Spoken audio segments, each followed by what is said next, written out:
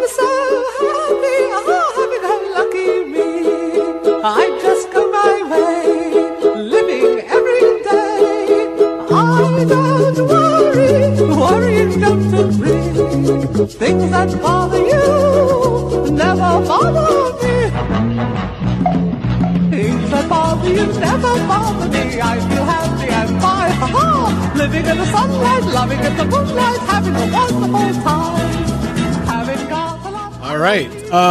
This is what happens when you go on a honeymoon and your busy producer produces, hey, this is a good intro for you, and send it to you, and I don't get an answer. Yeah, you get Tiny Tim. I get Tiny Tim. We didn't have internet on the cruise.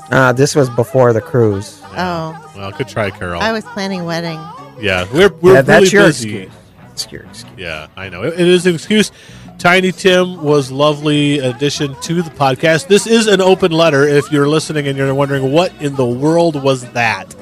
Apparently Chad had a little too much time on his hands, and so instead of too much time now. the whole Dave thing, that it's a good change of pace. I don't mind it. New you year. Don't mind Tiny Tim? Well, it's kitschy. It kind of brings back memories, It was a little long. But do you know what? You know what this is from. You know what this is on. I have no idea. Apparently you're the Tiny Tim expert here. You have kids. Yeah. This is on the very first episode of SpongeBob SquarePants. Oh. Oh, well. my. You know when he's flipping the burgers and the anchovies are everywhere, and then he comes in with that spatula flying in the air? This is what's playing. Okay. All right. Well, we do have... I'm super excited about the intro, Chad. Very nice job. Thank you for the SpongeBob shout-out. But I want to introduce everyone we have on the podcast tonight. I'm super excited about the podcast tonight because of our guest tonight. But first, I introduce our team. We've got the producer, Chad. That's me. Hi, Chad. Yes, Thank you. Yes. Thank you. Applause. Nice. And then my lovely wife, Carol. Wife, I can say now for the first time. Hello. And our very special guest from Colorado. Where in Colorado are you from, Leith? Colorado Springs. Very nice. I have been to Colorado Springs. Very Chad's nice having there. a little too much fun with the sound effects tonight. That's not different than normal.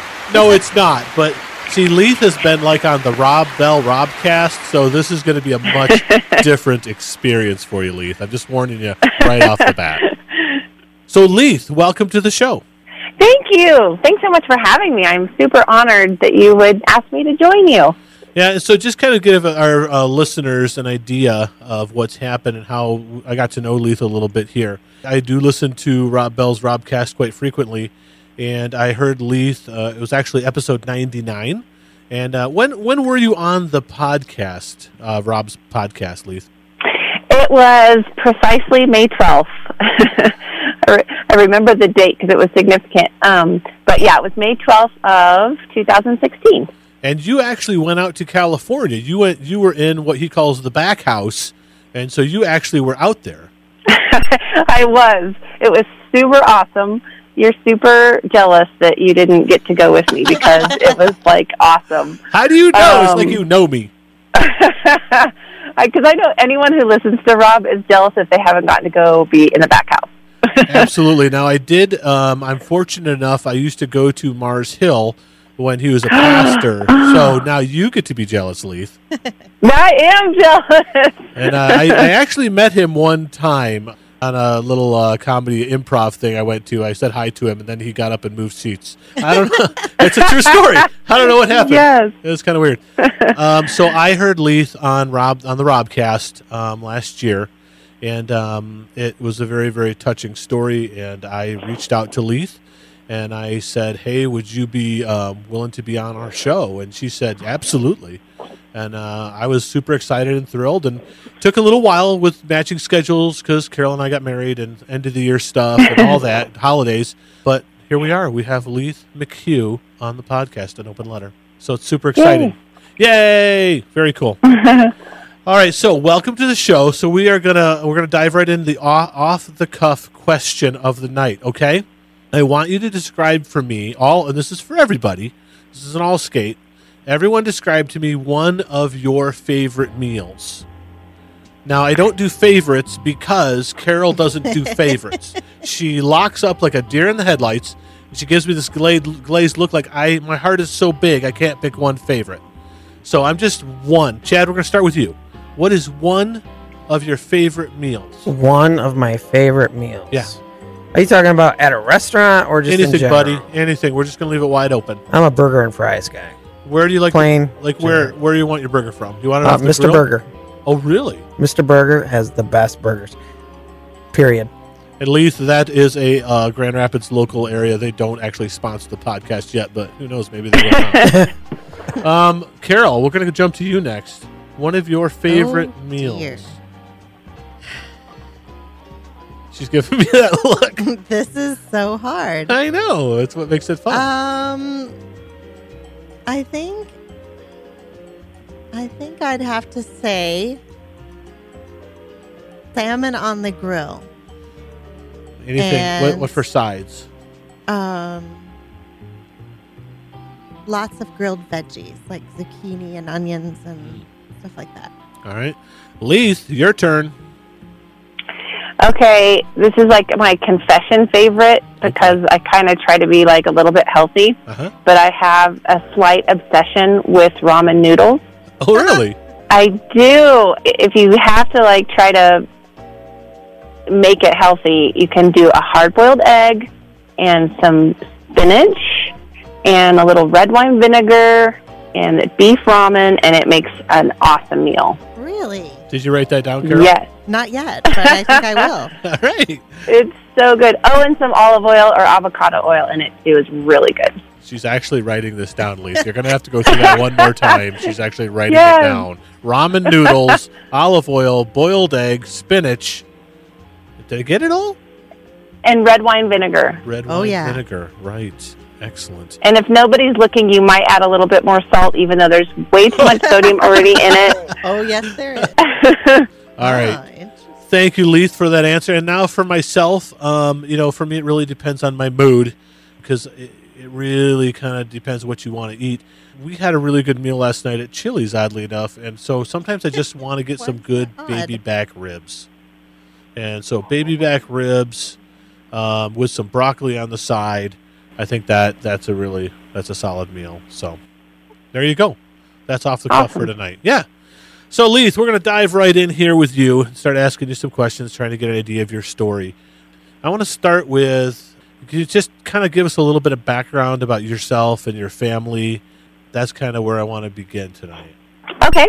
Like my family of origin or my family that I created? Your created family. Okay. So I've been married to my awesome husband, Aaron, for 23 years. We just celebrated in December. Very cool. Yes. And we have a son, Holden, who is 21, who lives out in Costa Mesa, California, and a daughter, Avery, who is 15, and she lives at home with us. And then we lost our sweet Hadley almost 6 years ago. Saturday is 6 years, and she was 12 when she died, so she would be 18 now. Gotcha. And we also have two awesome dogs, a golden doodle named Lulu and a little Maltipoo named Boo. Lulu and Boo. All right. I love it. Fantastic. All right. So tell me, how did you meet your awesome husband? Congratulations, 23 years, long time. How did you and Aaron meet? Well, thank you. First of all, you know, marriage is not the easiest thing on the planet, so we high five every time we're like, yes, another milestone. So we met. We were both doing Young Life. It's a ministry that's for high school kids. Well, they also now have lots of other ministries, but it started off as high school kids. We were both doing that down in Waco, Texas. We were in school at Baylor. And Aaron was playing guitar for our Young Life team, and I was leading the team. And I think we were practicing for worship or something together, and I was kind of like, oh, he's cute, but he is way too serious. Oh, wow. And he was very intense, and I was a little bit crazy, and so he was like, oh, she's cute, but she is crazy. So he had a girlfriend at the time, so I was just not really interested in him because he was already taken and he was way too serious for me. And then a couple weeks later, I heard they broke up, and I was giving him a ride to Young Life because he didn't have a car. And so I just asked him how he was doing with this breakup, and we got talking, and a couple weeks later we were dating, and 9 months later we were married. Oh, my goodness. Wow. Yeah. So it just kind of clicked pretty fast then once you started dating. Would you say that? Yeah. That's It awesome. was definitely one of those, like, you just kind of know it when you know it, and we were both too young to really make, like, a mature, wise decision. Right. We were 21 and 22 when we got married, and but we just knew it. That is very cool. So when you say that you were kind of crazy, what did that? I'm curious. I don't actually have this question written down. I'm like, well, what does that even mean? What does that look like? Well, I really wanted attention, and so I was always super, like, silly and thought it was really funny to, like, fart and burp in public. Chad is raising his fist in triumph for some reason. Yeah, we need laughter at bodily functions, okay? All right. Okay, there's not enough laughter. Okay. That's right. Yeah, so I was just kind of crazy that way, and I was just wild, like, always had to be super loud, and yeah, that was kind of the crazy I was. So you sounds like it was kind of an opposites attract type of scenario. Is that right? Yeah, I would say, I mean, now I know how much alike we actually are, but that's more in our truest selves that we're actually a lot alike. But in what was my facade, we were definitely opposite. And I wouldn't say his was a facade so much, but it was it probably protected him in some ways that he stayed pretty intense. And yeah. So you're saying that you had somewhat of a facade going on then, that wild craziness wasn't the genuine Leith. It was kind of something you put out there a little bit. Yeah, I think so. Like, I think it kept people at a distance in a sense that how would I say it? Like, I definitely love to be silly. I still am very playful, and but I just needed attention. That's really what it was. So maybe it wasn't as much of a facade as just that I really wanted people to see me. Okay. But it probably distracted them from the real you. Yeah. Gotcha. There's I have like a million questions on there, but they would only distract us from the story I want to get to, because I think that's really interesting how when we do that, I think that it's very common as teenagers. And did you grow up in the church? No, not at all, actually. No, I grew up with a single mom who wasn't very present. She worked a lot, is what I mean by that. And then we went to, like, a Unitarian church part of my grade school years. But really, I didn't know about God or Jesus until I started doing Young Life when I was in high school. What was it? Was there anything specifically attractive about Young Life to you at that age? That kind of is just other kids there that kind of got you interested, or? No, it was really the Young Life leaders. Like, they paid attention to me. I feel like they could kind of see through what was going on, and in some ways kind of helped parent me. My mom started traveling when I was like 17. When I was a junior in high school, she started traveling. And so for a while, one of my Young Life leaders lived with me. And then another one, he and his wife, who were both my Young Life leaders at the time, and then got married before I got married, he married us and are still sweet friends of ours. Yeah, so I think they just played a real parental role. And my Young Life leader was really the closest thing to, like, a dad figure that I had that was the best man I knew and is still a solid guy. So I just knew that I saw something about him that I was also attracted to, and then he just kind of helped parent me in some ways. That's awesome. That's very cool. Yeah. I've seen that happen for my daughter, too, and I think it's pretty neat. Yeah. Oh, cool. Well, and of course, Carol and I are divorced, or not from each other, but obviously our second marriage. So with her husband being kind of out, not as present, definitely very cool to see people step in. Yeah. So it's great. Yeah, it is absolutely. So you guys, you meet, you fall in love, you get married, not super quick, but kind of quickly. How long were you married before Holden came along? We were, let's see, we had just celebrated 2 years. No, we were about to celebrate 2 years when he was born. Okay, so 2 years. All right. So how did everything went pretty well. It was kind of normal. Everything explain that a little bit, that if just having Holden. Oh yeah, he was just, well, first of all, we weren't trying to get pregnant, and so we very, very easily conceived. Obviously we weren't being very careful, but right. He was like easy conception, easy pregnancy, very quick, easy delivery, wow. Easy baby. He just was like the most, like he was kind of a perfect baby. He hardly cried. He was self-entertained. He slept all the time. He still sleeps all the time, but he slept all the time, and he took great naps. And then when he got older, he was the kid that I could say, okay, you have to stay in your room until your clock says this, and then you can come out in the morning, and yes, Mommy, and he would do, he was, that was the world of Holden. Yes. Yeah.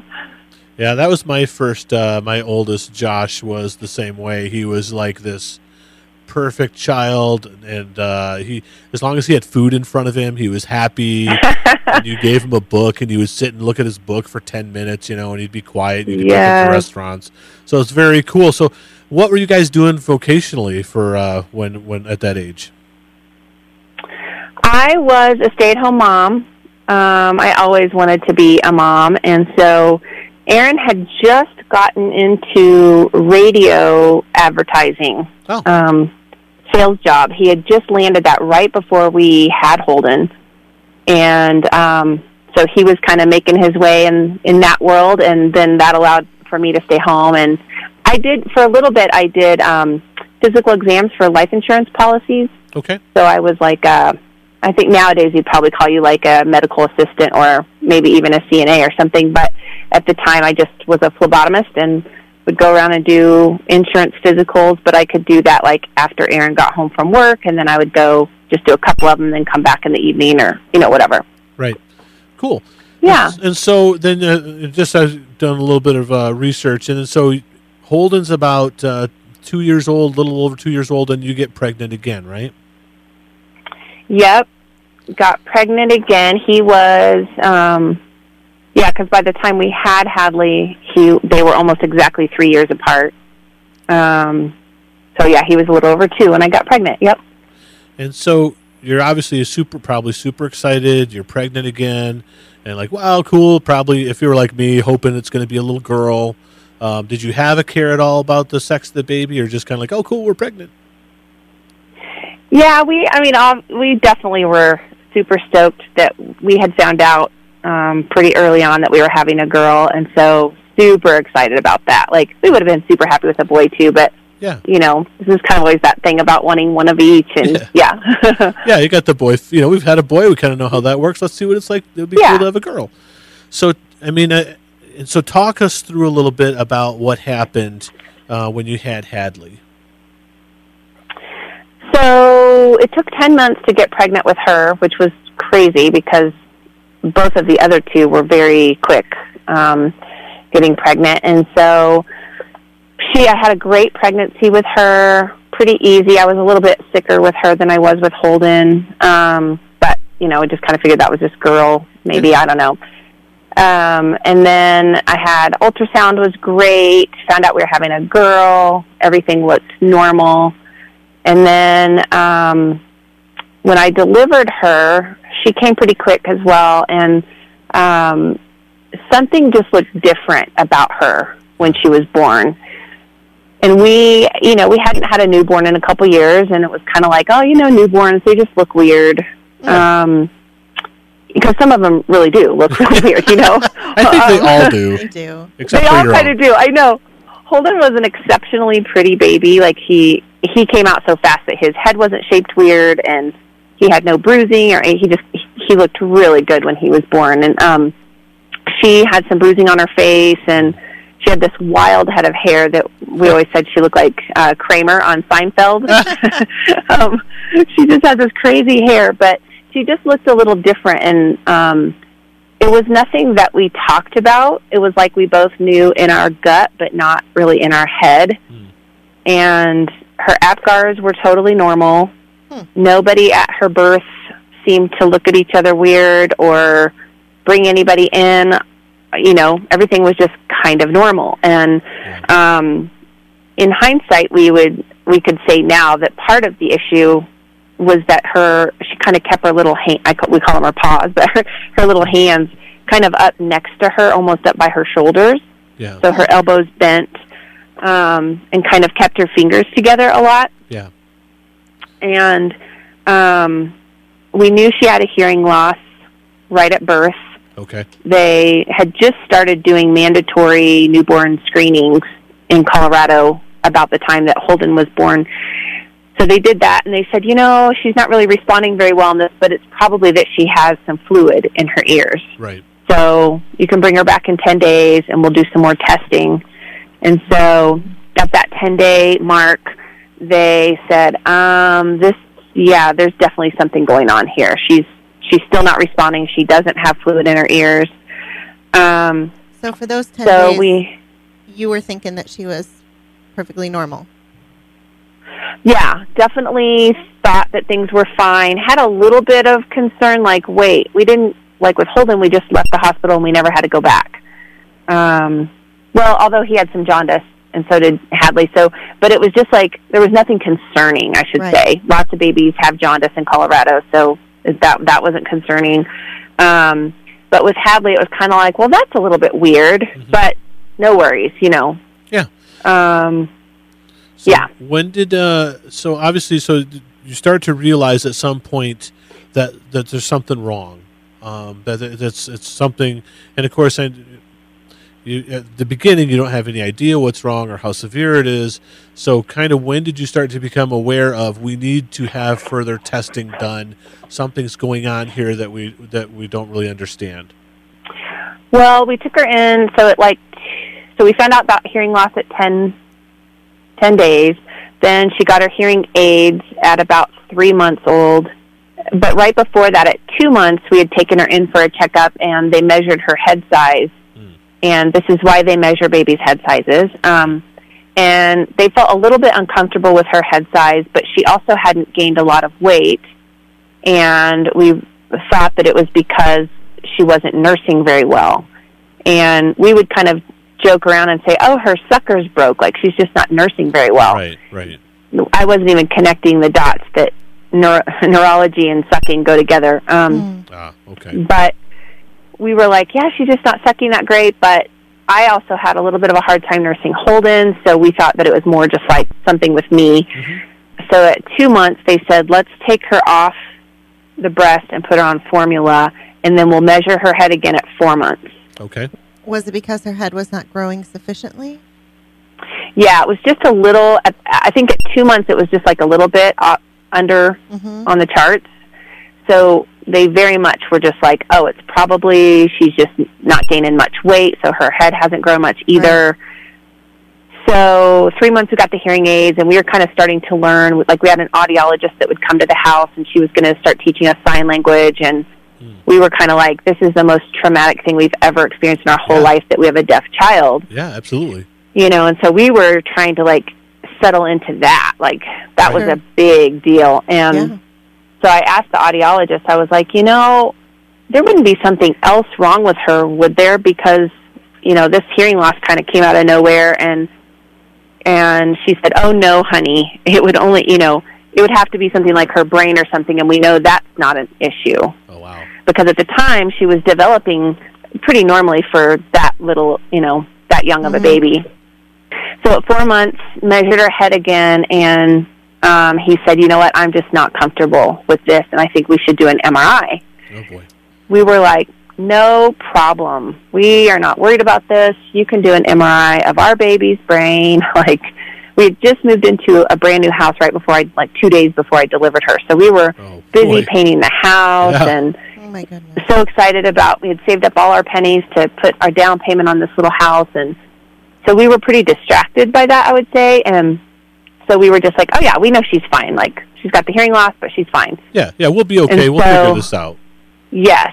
And I described it, I might have said this on the Robcast, but that it was kind of like we kind of have control still over this. Like, we can put this in a box, and we can learn sign language, and we'll be able to communicate, and we'll just move right along with our perfect little life, you know? Yep.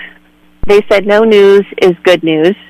Now we know no news means it's not necessarily life-threatening because we didn't hear back right away. That was on like a Wednesday, I think, that we did the MRI, and we didn't hear back until Monday morning. Oh, man. And we didn't talk about it the whole time. Like, we didn't lay in bed saying, how do you think that's going to turn out? Is that going to be okay? Like, it really wasn't a big deal. Yeah. And I sat next to the tech during the MRI, and I was standing there right next to him, and I just was saying, oh, my gosh, I wonder, wouldn't that be horrible to find out something awful at one of these things? Yeah. Like, I was just sitting there going, oh, my gosh, people find out really bad news at these things, you know? But, of course, that's not going to be us, but that's what happens to people in these places, you know? Right.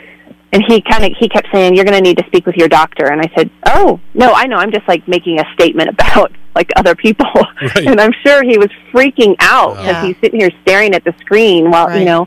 So on Monday morning, I said to my husband, I feel anxious about this MRI thing. And he said, so do I.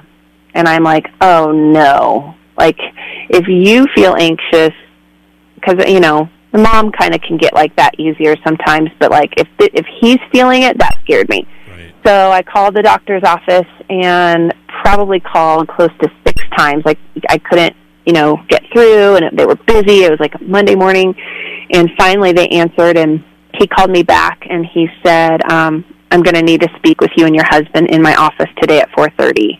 Wow. And I was like, I don't understand. Like, what are you talking about, you know? And he just said, we need to talk about your daughter's future.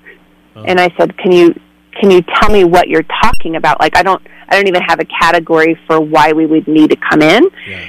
And he was really just trying, now we know him very well, and I know he was just trying to be so respectful and careful and kind and tender, but he just said, we need to talk about your daughter's brain.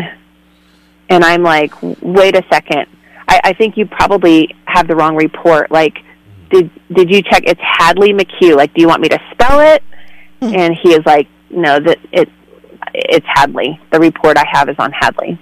Wow. And so I called Aaron. I was screaming in the phone at work. He was at work he couldn't even hear what I was saying. I was just screaming, it's her brain. Wow. Wow. Yeah, that one always gets me. Yeah, I can't that one always gets me. I can't even imagine. I appreciate you going through this again with us. I know when I was listening to the Robcast, you say you go into storytelling mode, and yet I know that there's times that, you know, emotion still goes, you know, it still goes there, still pops up. Yeah, it does. Certain times I can totally just like power through. Yeah. And then every so often I get a little glimpse of what that morning felt like. Yeah, yeah. The feeling comes back. Yeah. Yeah. And just picture so vividly, like, what I was doing and where I was, and, you know. Well, just the terror of the moment, you know, just like this, it's you don't anticipate it. You're trying to, you know, you like you say, in retrospect, you're looking back and going, okay, now we saw all these little signs, but in the moment when that wave crashes into you, you can't ever forget that. Right. So you're telling Aaron and you guys, so I'm sorry, continue. Yeah. Okay, so we drove over there, I think, in silence. We just didn't even talk. We only lived a few minutes away from the doctor's office. And we sat down in his office, and he just sat there with tears streaming down his face. Oh. Dr. Couch did. And he just said she was just born without part of her brain. She's missing the majority of her cerebellum, and the rest of her brain is underdeveloped as well. So what does that moment look like in the doctor's office when you're hearing this news? I mean, how do you guys respond to this? This is shattering. You know, I think literally we were in such shock that I remember trying to hear what he was saying. And, you know, we were at this time 25 25, 26, something like that. So we were, now I would say young kids, you know? Yeah, right, I know. It sounds so young now, right? Yeah, I'm with you. I feel so young. I know. And so I think, like, we were just so shocked and didn't even know where to put that or what to do with that, and just had no category. Yeah. And I do remember him saying, like, we're kind of like, what are you talking about? Like, what does this mean? Will she be able to talk? Will she be able to walk? We don't know what all does this part of the brain control, and what does this mean? And he just said she could be anything from basically like mildly retarded to having severe needs. Right. We would just watch her over time and see what happened and see how she did. And so I think I was on a mission to make sure she was fine. And like, I know at one point, you know, she kind of stopped developing as normally she made it, as far as being able to kind of push up on her forearms on her stomach, but she never could sit up. She couldn't crawl. She could hardly hold her head up. Well, she could early on. She held her head up better, but once she started to develop seizures, I feel like she lost kind of some control of that. Or she could hold it up for a while, but then it would kind of drop. You know, it's like not consistent. So what exactly does the cerebellum control? Well, it's interesting. It's like a lot of, is it global? Now I've kind of forgotten some of the terms, but some of the bigger, major things. Like, I know I talked to a mom who had a daughter, 2 kids actually, that were born completely without their cerebellum, and they could walk and talk, but they couldn't open like packages of things. So like fine motor control? There's definitely like some personality stuff that can go along with it. But, you know, it's interesting because I think that we didn't focus on that at the beginning, because we're like, okay, now I talked to a mom and her kids can walk and talk and go to the mall. So if she can't open packages, we're going to be fine. Right. So I think I kind of didn't even camp out on exactly what all that meant, because I was so determined to, like, but is she going to be okay? Is she going to be okay? You know? Yeah. I would say it's somewhere in there, because we didn't realize how much the fact that she had microcephaly, which is the underdeveloped brain, we kind of didn't even really talk about that for the first couple of years. It was more we focused on the cerebellum, right, until we went to a new neurologist when she was a couple years old, and she was like, you know, her microcephaly is really, it's basically she has 2 things going on here. Okay. She's not only missing most of her cerebellum, but she also has an underdeveloped brain. So if we only had the cerebellum issue, she maybe would have walked and talked. Okay. But because the rest of her brain was underdeveloped, then she really never made it past, I would say, probably like about a 6-month-old baby developmentally. 2 questions here. When did you become fully aware? How old was she when you became fully aware of, okay, this is what's going on? Now we have the full picture. I would say somewhere between like a year and 2 years. Okay. Because that first 6 months, so if we found out at 4 months, first 6 months was just an absolute blur and fog. Some friends pitched in and bought us a computer so we could start doing research on the internet, and then we could have email, and we could keep up with people and let people know what was going on. So I spent a ton of time on that computer, which was helpful and not helpful in some ways too. But right. Yeah, so I think it was probably a good couple years. But she never really did take a bottle well, but she would get enough downer that she was gaining and growing and all of that. And, you know, Dr. Katz always said that she's probably going to need a G-tube at some point, and I was like, oh, not my baby. Yeah. Like, you watch. I'm going to feed that baby, and she is not going to eat through a tube. And finally, at like, I don't know, 2.5 or, no, I guess she was just right at 2. I called him and said, can we talk about this G-tube? Because she just couldn't keep enough down her. And so she got her G-tube when she was about 2, and then she threw up for about a year because we were just trying to figure everything out with how fast or slow to feed her. Mm-hmm. And finally, after months and months, figured out that she needed what was called a Nissen fundoplication.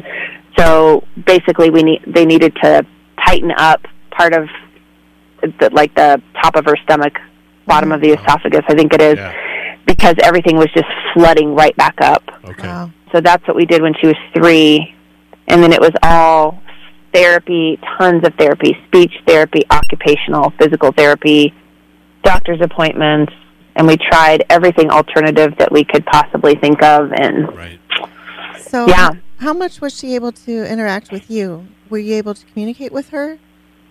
No, she didn't ever develop any language necessarily, but she, like, we definitely knew what her different cries meant, different sounds she would make. She made a lot of funny little sounds. She was like a giant baby, and so we think that she probably knew and understood much more than we ever thought she did. Right. You know, you can only wonder what all was going on inside that little head, but she would like have a certain response at just the right time sometimes. Right. And you're just like, that couldn't always be coincidental. Yeah. You know, whether she'd start kicking her arms and legs, like she and Holden, well, they all 3 ended up going to the same school for just like 1 year, but before Avery ever got into the school, Holden and Hadley were in a school where their classrooms had no doors. It was an open building, and Holden would hear her fussing across the hall, and his teacher had given him permission to just leave the class if he needed to go be with her. Right. And so he would go over and comfort her and love on her, and she would settle down. Wow. You just love Holden right now, don't you, Carol? Yeah. It's like he sounds like such a great kid. So, that's awesome. Oh, you have no idea. I take it he had a special place in his heart for his little sister. It didn't. Oh my gosh. Did it bother him that he couldn't really communicate with her? In a traditional way? No, not in a traditional way. I mean, he was crazy about her. Aww. Crazy, crazy, crazy. Never, ever, ever resentful for all the doctor's appointments he sat through. He was crazy about her. And Avery was exactly the same way in her own way of communicating that. She was so crazy about Hadley as well, and they both just had the sweetest relationship with her. That's awesome. Avery constantly wanted to be up in her bed and around whatever we were doing with her, and she loved to paint her nails, and she'd put makeup on her sometimes. And well, I'm going to tell you, I saw a picture on Facebook where Hadley had eyebrows and a mustache.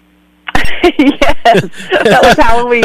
I figured it was Halloween, and it was like my little business person. I'm like, that's awesome. Yes. Very cool. Yes, yes.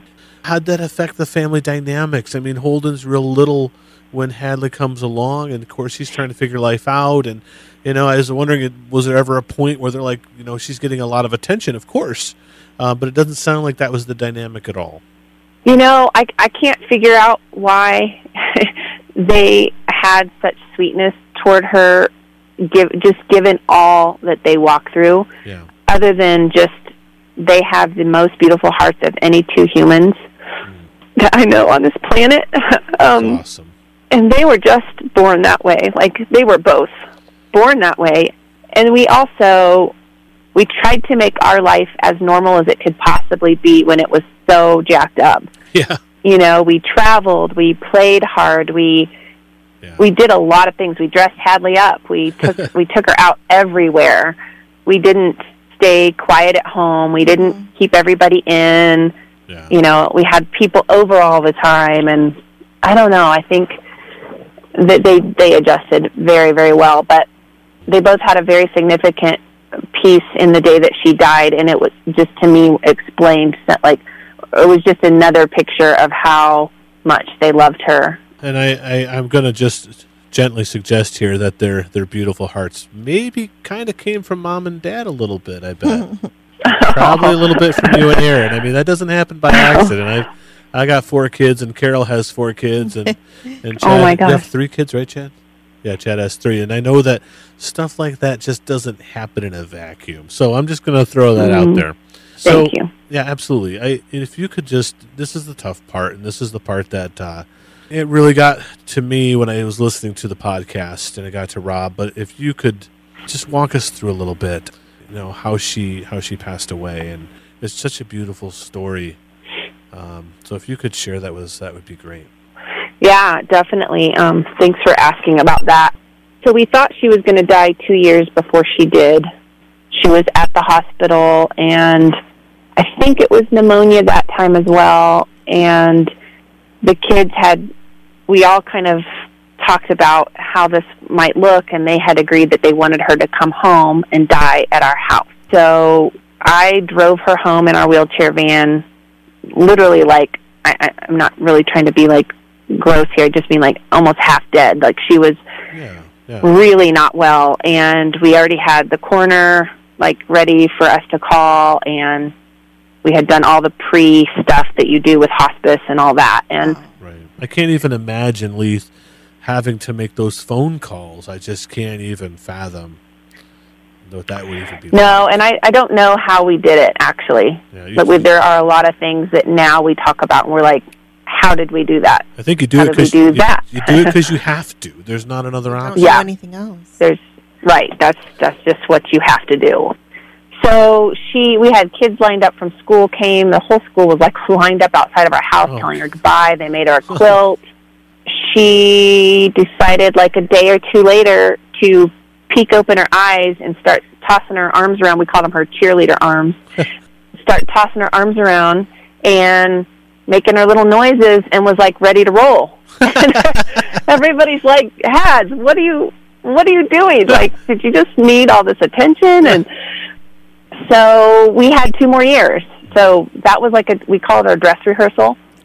And then I was just going to yoga. It was a Tuesday morning, and I always had to keep my phone out all the time in case I got calls. So, I just left it on the edge of my mat, and right when I was just getting on the mat, I saw school calling, and I knew that was pretty unusual because her aide, we had gotten very close with her, and she knew what we were comfortable with, and we knew what she was comfortable with, and so she wouldn't call me unless Hadley was really not doing well. So I got a little concerned when I saw school calling, but I stepped out, took the call, and they just said, she's just not breathing well. Like, we have her up on 5 liters of oxygen, and she's still not staying in the 90s on her oxygen saturation. And so I said, well, that sounds a little concerning. So I went to go pick her up, and she didn't look very good. And I called Dr. Couts on the way, and he said, I guess it went on my way to go get her. And he said, if she is still doing that when you get to her, I want you to take her to the ER. Right. So I took her to the ER, and they said, yeah, she's not well. They said that at the time they thought she had the flu and pneumonia, so they admitted her, and she went downhill pretty quickly. And they had her on this, it's called a BiPAP machine, so it was this like almost Darth Vader mask that just forced air into her. Gotcha. Mm-hmm. And we realized that we were at a place where we needed to start making some decisions about whether or not we wanted to continue doing that or not. So we talked as a family and just the kids were 9 and 15 at the time, and just said, this is not your decision, but we are curious kind of what your thoughts are with all of this. Holden said, I think we should take her off, because he could understand, like, a couple of people had been talking about what an awful feeling that is to have that air forced in your face. And like our friend's dad had been on one of those and just said it was like traumatic. Mm-hmm. And Avery was pretty young and didn't totally understand, and she was like, I don't think we should take her off, and we just were trying to make it clear that we know this is not your guys' decision, but we do care about what you think in all of this, So we decided to go ahead and on Thursday morning we would take off the BiPAP, and she stayed on a mask, I think an oxygen mask, for really basically the next 24 hours. And she was slowly declining, but on Friday morning, people always came by to see us at the hospital, and everybody spent the night. We had Avery spent the night, and 2 of her caregivers, we all spent the night together, her last night there. And, we were up at 2 in the morning, and it's just walking around the halls and being silly, and nobody really thought she was like going to die. And she's a little fighter, right? I mean, she'd been through this before, and she pulls through, and this is just what Hadley does. Yes, tough as nails. And even one of my dear friends came Friday morning, and she said, at noon, she left at noon, and she goes, well, I'm sure you guys are going to be out of here soon because you know Hads. Yeah. And I was like, oh, yeah, I know, even though it didn't look like she was doing very good. So that was about noon, and then I had gotten in bed with her. I was on one side of her, and Avery was on the other side of her. And the nurses had turned off her monitors so that we weren't just, like, obsessing over all of her numbers and kind of watching them go down, basically. And we didn't know at that point if it would be possibly, like, days or weeks, or we didn't know. It was just a waiting game. Right. But she definitely wasn't getting any better. And so I needed to take a shower. I hadn't showered in, like, 3 days. And Holden got in my spot, and I went to go turn on the monitor to just double-check before I left the room, and saw that her numbers were super low. And so I ran out to the desk, and they had said they would come in and get us if the numbers had gotten really low, and they were all away from the monitors. The ICU was full of patients, and so nobody was watching at the time. And so they said, yeah, that's definitely concerning, and they got the doctor, and doctor came in and basically said, yeah, this is it. And so everything all of a sudden, like, went into another gear. Yeah. Like, I was going to go take a shower because she was fine, and my friend had just left and said, we'll probably see you guys at home. And all of a sudden, we weren't doing that anymore. It was like, we were, and I don't know how long it was. I should ask my family if anybody can remember, but I have no category of what time it was when that happened to when she actually passed at 3 o'clock-ish. And was Aaron there too? Yep, Aaron was there. He had been out on a walk, and all of a sudden I'm calling him saying, honey, I think you better come back upstairs. Like, and he was kind of like, what? Like, she was okay a minute ago, and I'm like, I know. But meanwhile, Holden had crawled into my spot and was basically coaching her to heaven. He was just laying with her saying, baby girl, I will fall asleep with you, and we can do this together, and I'll stay with you. Like, he just talked in her ear, literally until she was gone. We had probably 25 people in the hospital room surrounding her bed. Some of our favorite worship music was playing in the background, and it was a really, really beautiful and terrible moment. Yeah. In all senses of the word. And then it was kind of like, yes, like, she's actually dead now. And then everyone's just like, what do you do when you're standing there with a child that's now dead, and she fought through everything forever, and now all of a sudden she's dead? And it was the most awkward, and like, I can't even imagine.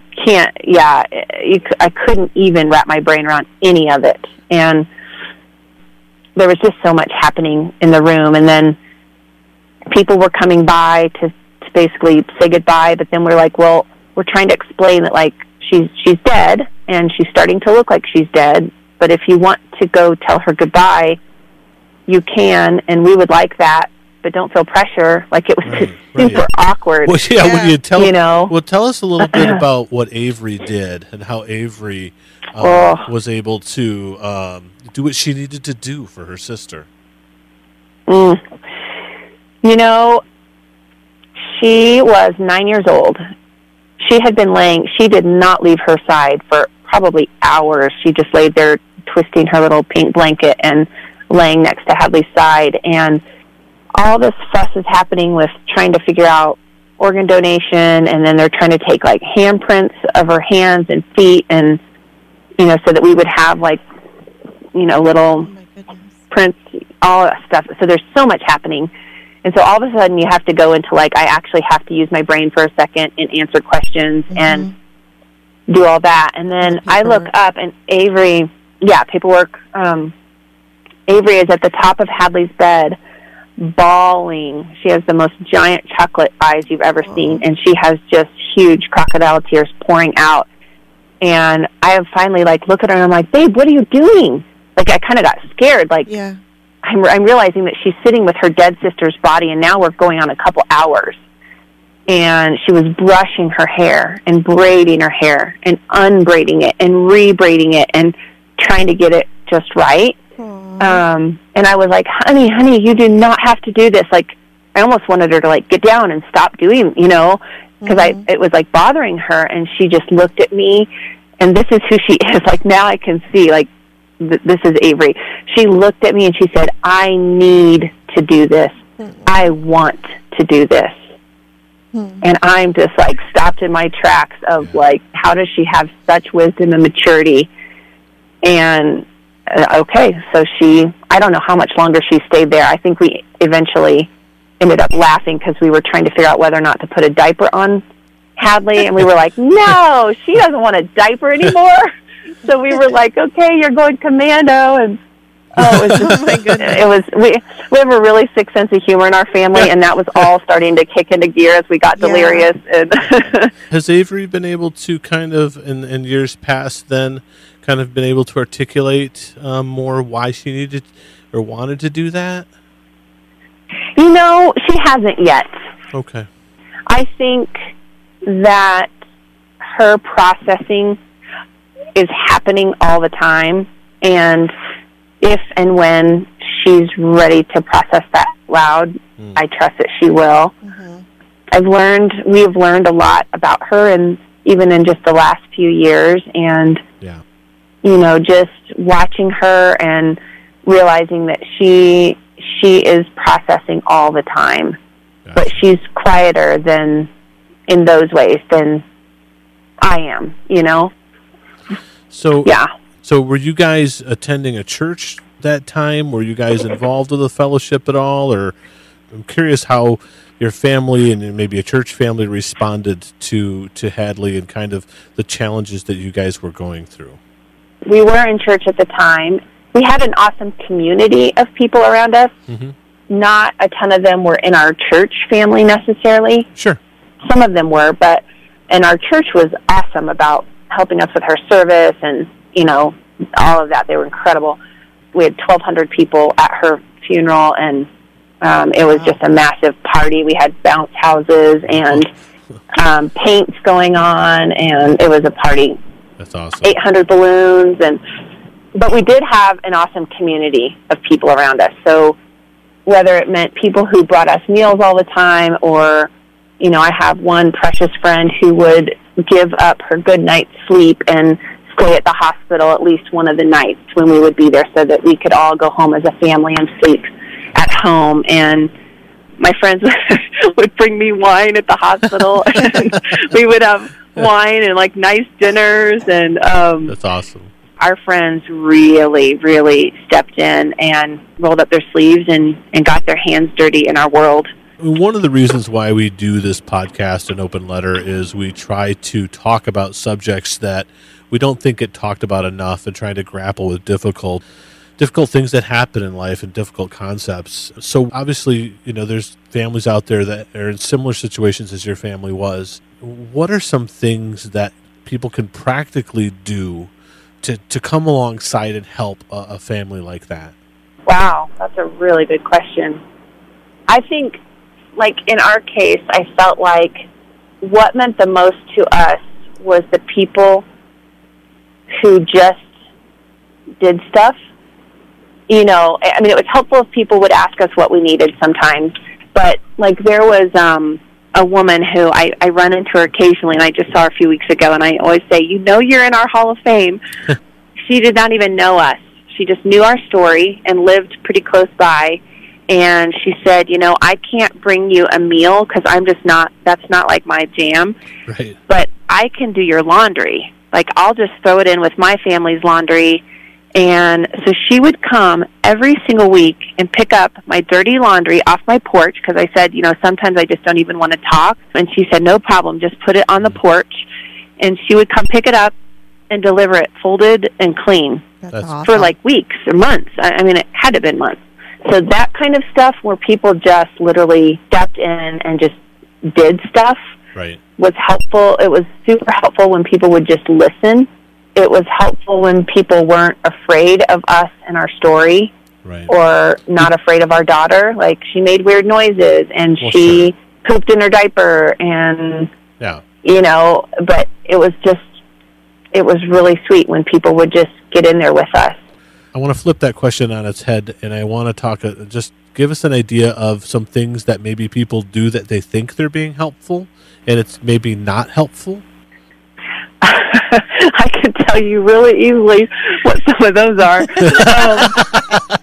I bet you can. Those make memories. Yes. The classic failures of a tried kindness.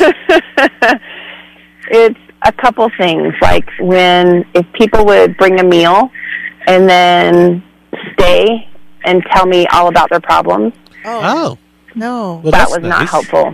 No. It was not helpful at the time. Now, there could be another time where I would be available to listen to that, but typically if we needed a meal, I was not in any kind of emotional or mental space to receive that.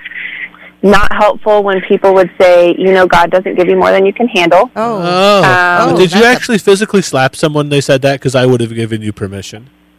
I didn't, but I did break my hand twice punching something. Oh, wow. Oh. But I can't just... People, wow, okay. Because I had more than I could handle. Absolutely. Our whole family had way more than we could possibly handle. And also for people to say that God picks special people to do this, you must be really special because God picked you to do this. And not that I don't think that there's some truth to that, but you don't feel real special in the middle of your story when it's that painful and brutal. So those are the quick things I can think of. No, those are good. Go ahead, Carol. How about All Things Work Together for Good? Have you ever heard that one? Oh, yeah. Not a big fan of that one. No. Not a big fan. No. Especially because it's kind of basically taken away out of context when it's quoted like that. Yeah. Yes. It's so awesome to hear that there's so many people who were able to provide actual legitimate help that really helped you guys through all this. Yeah. So it sounds like the beautiful thing is that it sounds like that Hadley impacted so many lives and made such a difference. And it continues to do so with her story and you telling that story of who she was. And I just think that's beautiful. Thank you. We usually wrap the podcast about an hour, and I feel like I'm about half done with what I want to say to you and ask you about, because we didn't even touch on Brave Beauty. Rebooting your life. And rebooting your life. Oh, gosh, yes. We'll have to do another one. Well, that's what I'm saying. I'm leading to that. I want to do another one, and I don't care if we need to do 2, 3 more, respectful of your time, of course, and what you're able to do. But we're going to kind of wrap this section of it, Hadley's story. Carol and I were at a friend's house the other night, and we were having dinner. And I know they listened to the podcast because she told me. So, hi, Sharon.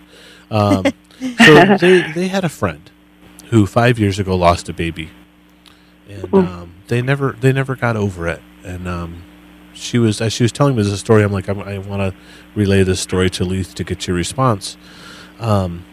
So they've become a couple that no one wants to be around. They're just they're grieving, they're hurting, and they haven't been able to come to grips with it. And of course, we all handle grief differently. So my question to you is, why do you think families respond differently to things like this? We have had a lot of suicide in our community, mainly. So the reason I remember May 12th being at Rob's is because when we arrived home on May 15th, Avery lost one of her best friends to suicide that night, right when we got off the plane, a couple hours after we got off the plane. And so I have watched and walked with several families that have lost children to suicide.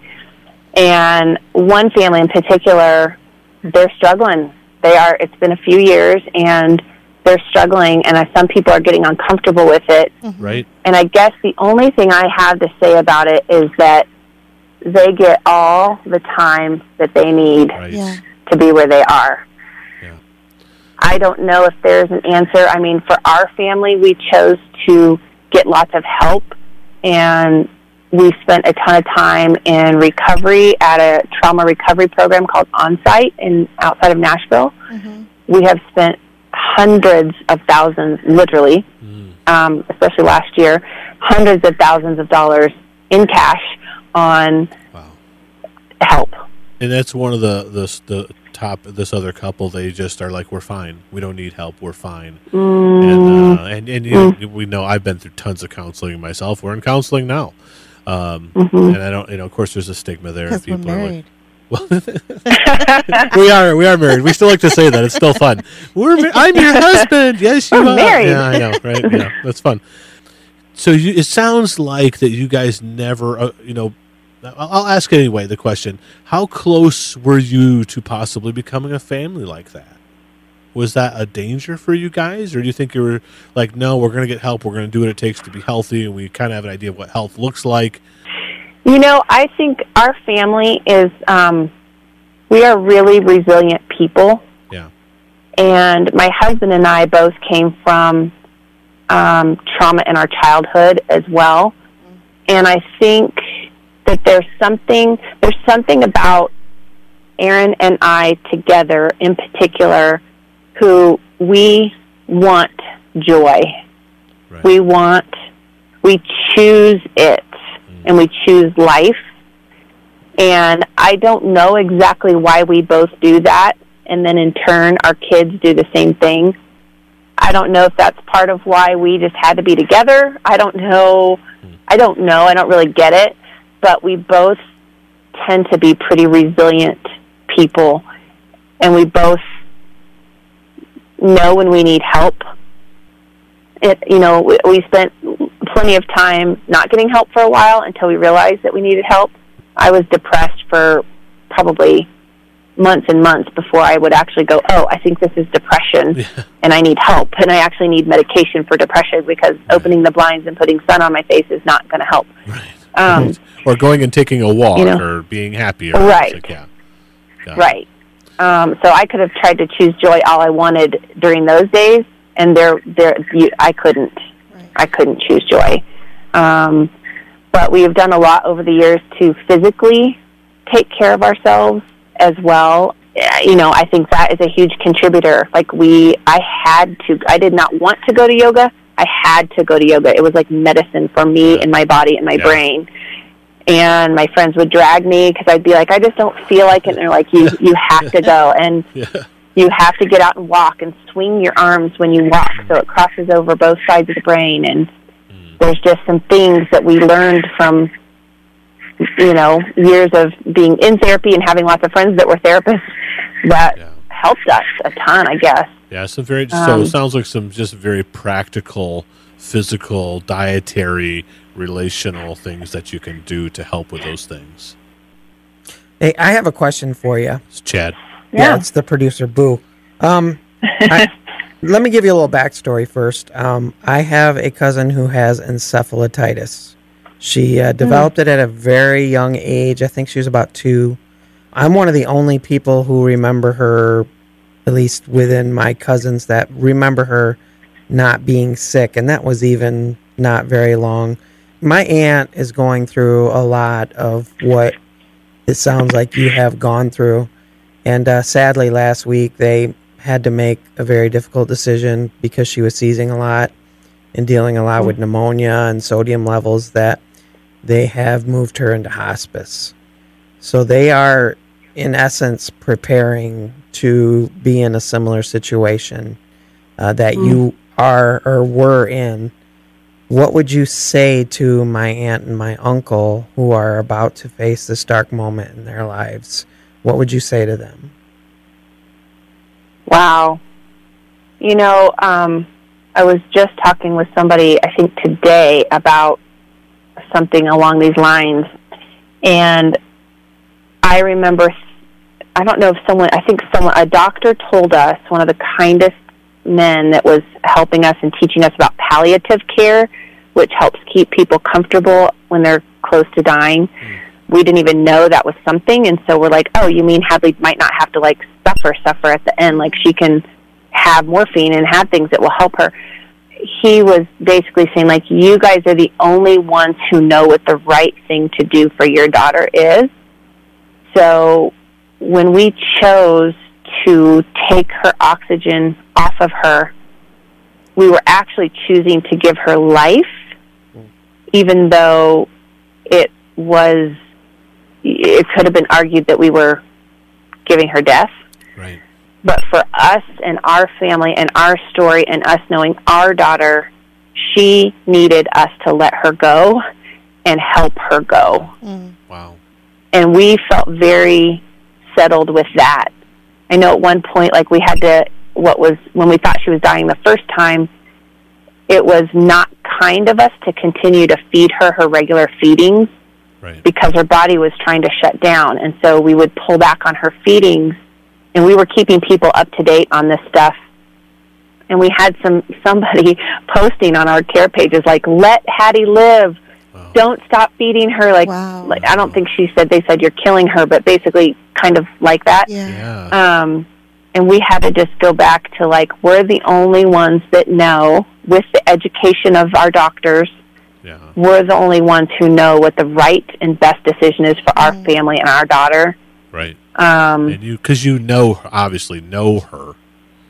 I mean, you have the knowledge that you never wanted to gain in the first place, but you have this knowledge and education and the knowledge of who she is and what she really needed. Yes. And I think, like in the case of this sweet girl that's maybe near the end of life too, for Hadley, she was suffering so much. And so it was like her death was really bittersweet because she needed to go, like she was hurting, and it sounds like that might be true in this girl's life as well. And I don't know if it would be helpful to Google Beauty and Terror Intertwined. It's about a 12-minute video, and a friend of ours is a videographer, and he filmed that 4 days after she died. I think I saw that on YouTube. It's very powerful. It's awesome. It tells more of the story, and then her death is at the end of the video. Her death is on there as well. It's not, I wouldn't say it's like gruesome, but it's a tearjerker for sure.